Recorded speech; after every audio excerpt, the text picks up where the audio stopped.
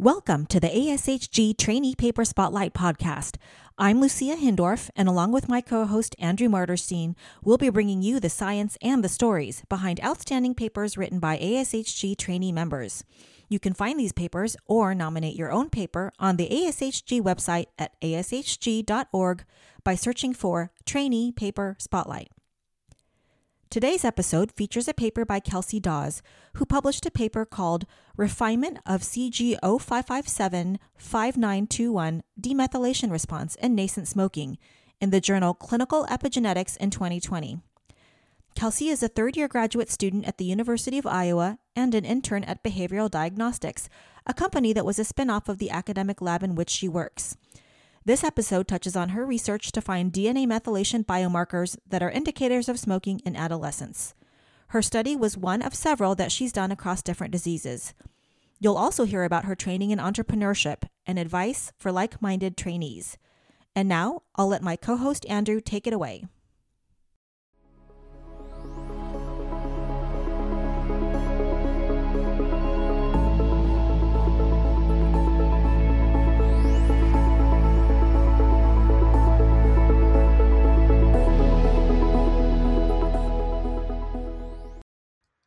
Hi, Kelsey. Could you tell us a little bit about yourself? Of course. So I am currently a third-year graduate student at the University of Iowa, and I'm also an intern at Behavioral Diagnostics. And so I live in Iowa, and I actually have two children, and so I'm a very busy woman, to say the least. What is behavioral diagnostics? So Behavioral Diagnostics was our first spin-off company from our academic lab. And actually the company who owns the technology that was in my paper, that was for the trainee spotlight for ASHG.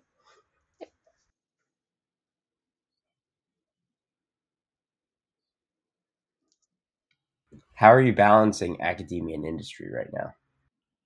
Being a staff scientist, being a PhD student, being a mom too. It's a lot. It is, yes. So, well, I'm not currently a staff scientist yet. I'm actually just a molecular diagnostic intern is my title at BD for short. And so thankfully, my position in industry and in academia, they really overlap. So my jobs are very, very similar. And the research is also exactly the same, which really helps. Balancing the children part can be a little bit more difficult, but on the days where I just need to be in the lab a little bit later, they actually have their own lab space. So they have a couch and they have a TV and they get snacks and they're kind of like all set. So. And what type of research do you do? So I really focus on clinical epigenetics, DNA methylation specifically. So we try to find clinically relevant biomarkers for DNA methylation biomarkers, and then we implement them and apply them to the clinic and also industry sectors as well. How do you get interested in this area? Honestly, it kind of just fell into my lap. So I joined my lab as an undergrad. And at the time, I was actually wanting to go for medical school to be a pathologist. But when I was here, I just fell in love with the research and actually applying research to the clinic. And when I was in the clinic and I was getting some of my training in the labs there, I kind of realized that mentally my head was still back at the lab. And I didn't necessarily want to go through the workflow of the clinic. I actually wanted to discover new things. And so I just kind of fell in love with my lab and I've been here ever since. Is this the same institution and lab for undergrad and grad school? Yep, absolutely. So I actually only went to grad school here because I knew exactly what I wanted to do with my PhD. And I knew what lab I wanted to be in. So I didn't choose a program like a lot of graduate students do. I chose my lab first, and then any other program didn't necessarily matter to me because it was a step forward at that point. Yeah. Right. And what have been your thoughts of staying at the same institution for an undergrad and grad school? Were you able to sort of extend your research, or have you branched off in new directions? Curious on your perspective. For me, since I stayed in my same lab, I just really expanded upon the research that I was already doing.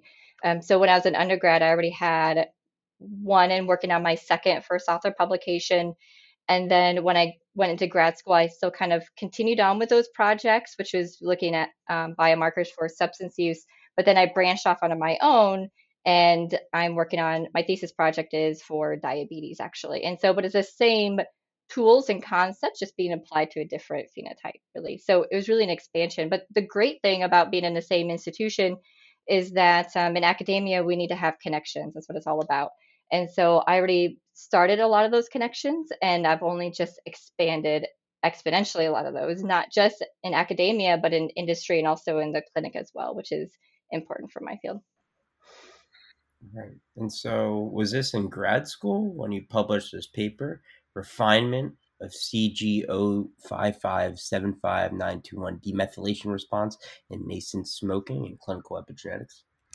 Yes, yep, that was during my first semester, I think, is when I submitted that. Yep.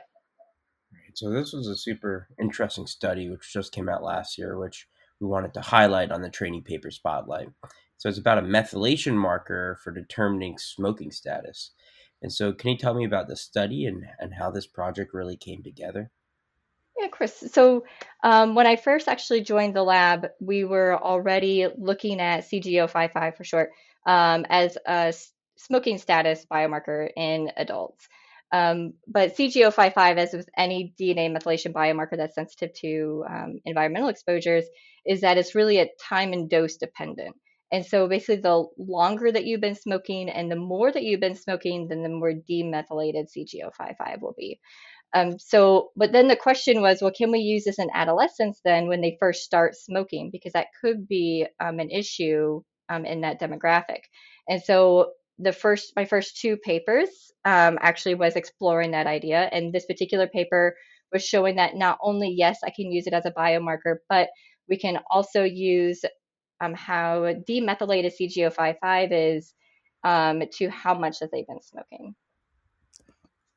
Right, right. So overall, do you think there are more epigenetic markers like this? Yes. So we have quite a few biomarkers also in my lab, not just CGO55, but so for example, we have a panel for alcohol consumption. I'm working on one for diabetes, and we also have them for cardiovascular disease. And there's tons of them in the clinic already for in oncology. But CGO55, I must admit, is the most beautiful biomarker that I have seen, and it's made trying to develop others a little more challenging and frustrating on my end. Because CGO55, it's very linear, it's very easy to interpret. You don't have to correct it for any underlying genetics. It is a beautiful biomarker.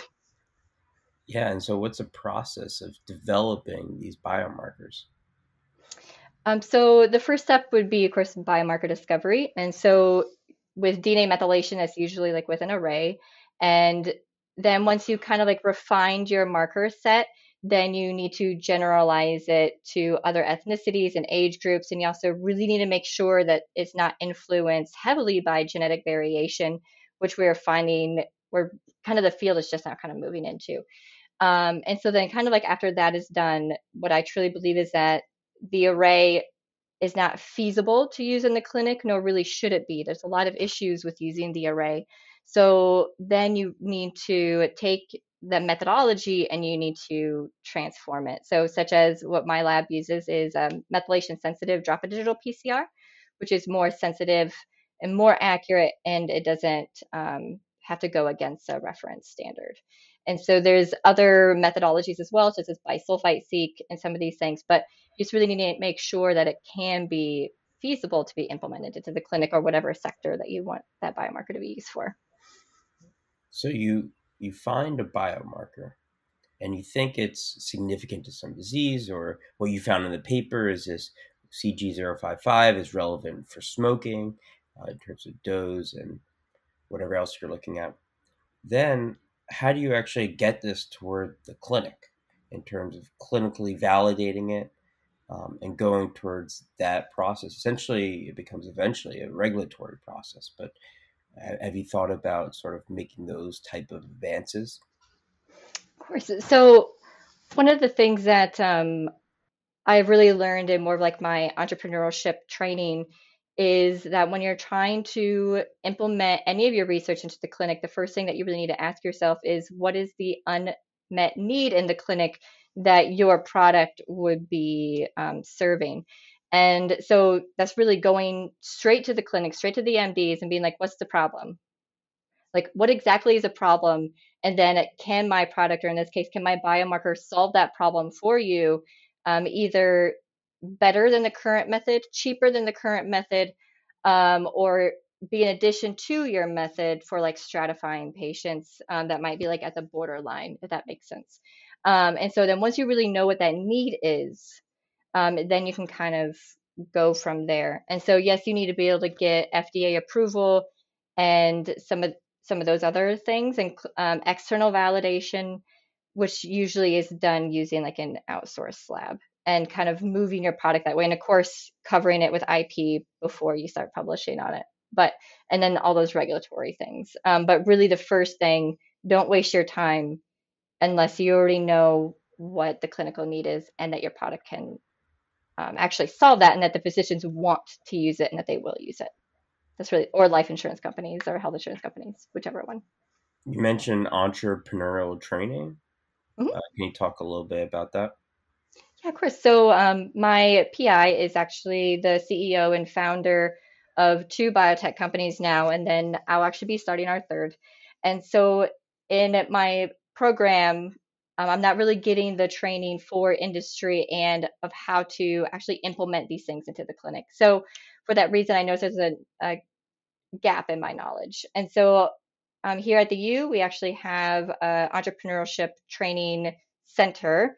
And so I'm taking classes there. And they also have some accelerator programs for your company where you work alongside business mentors that really help train you and get you started in those type of things. So I've participated in a lot of those programs, and I'm taking classes for like marketing and financial issues when it comes to your startup company. So, I as a postdoc right now, I just graduated as a PhD student. I know myself, a lot of peers are interested in entrepreneurship. They might want to think about commercializing their own research. Um, what do you think are the best ways to start doing that? Because I think it's kind of like a gray area. Like, how do I commercialize my research? So, if you're in a lab, of course, you need to more work with your PI. And so it's unfortunately it's really the environment that you're in. And academia is changing, but academia is still kind of really hesitant about commercializing research and like the business of science. They still kind of see it as that you're a sellout, and so know that there are some potential consequences for like social things like within your program. But aside from that, the first step would really to make sure that can you patent it? Can you get IP for it? If you've already published on it, or if you have done like a conference, you went to a conference and you presented it, then you can't patent it anymore. So if you can't cover it with like intellectual property, then you probably won't be able to commercialize it. With that being said, if you can and you can still patent it and cover it, then the next step would be going to your your tech transfer office at the university. Because if you are using the research that you've done at the university, then they actually own that IP and that tech. You don't. But if you go through them, then you can use that technology and kind of commercialize it. So those would be really the first steps is covering the IP and going to your university tech transfer office. Absolutely. Yeah, so I think I'm a big proponent of PhD students, postdocs being able to not just go into academia, being able to choose an entrepreneurial path like you did, go to pharmaceutical and nonprofit. There's a lot of different paths besides academia. Um, can you talk a little bit more about sort of maybe some of the social pressures that maybe you felt as you embarked on sort of a different journey than the traditional academic route? Of course, because this has actually still been an issue for me. Thankfully, in my lab, this is how my lab works, and so I'm kind of at home here. But when we have like journal club, for example, and people are presenting on new technologies that could change this or this, you know, I'll ask the questions like, well, who's going to pay for that? How is that actually better than the current technology that's being used? Well, that tech seems a little too complicated, and it doesn't really seem like it would MDs would be able to interpret it very well. So can you please explain to me how like to overcome some of those challenges? And I'll ask some of these more practical and logical questions. And professors will directly tell me, we're worried about the science. We're not worried about, any of those other things. And when your mind thinks this way, instead of just worried about the science is extremely important. Do not get me wrong. The science has to be right, it has to be accurate, and that is completely important. But if you want to actually commercialize it, you want to actually change medicine, you want to change patient outcomes, these are things that you have to think about early in the beginning so that then you can tailor your product, tailor your research for the clinic, for the industry, so that we can actually get past what we call the valley of death and we can actually change medicine. And but the problem though is that people don't like to talk about money. People don't like to talk about that science is not just science, it's also a business. And unfortunately, that's just the way that the world works. And so when you bring that to light, then people more see you as a sellout. And that's kind of more like where the social ramifications kind of come in, especially when we're not trained that way in PhD programs. The PIs are not trained that way. And so they can kind of take it as like a blow to the ego also a little bit, if that makes sense. I appreciate the perspective. Since we're running out of time, I'm just going to ask, what do you think is the future of epigenetics in studying human behavior, smoking, disease, whether on the academic route, the industry, or the entrepreneurial route? Honestly, I believe that acutely epigenetics will really be able to bring to light the nature versus nurture debate and how it's not just our genetics and it's not just our environment. It is really how they're interacting together and that complex interplay between them. And so it will really be able to better understand disease. And that is really the beauty of epigenetics. That's what I fell in love with. However, I also believe that it is a tool, and just like everything else, it will come and it will go, and something else is going to come in. And so, we need to really harness epigenetics while it's here, learn all that we can from it, and use that to apply it to the next steps in science and in technology. All right. Thank you, Kelsey. This is episode of Training Paper Spotlight, and thank you for joining us.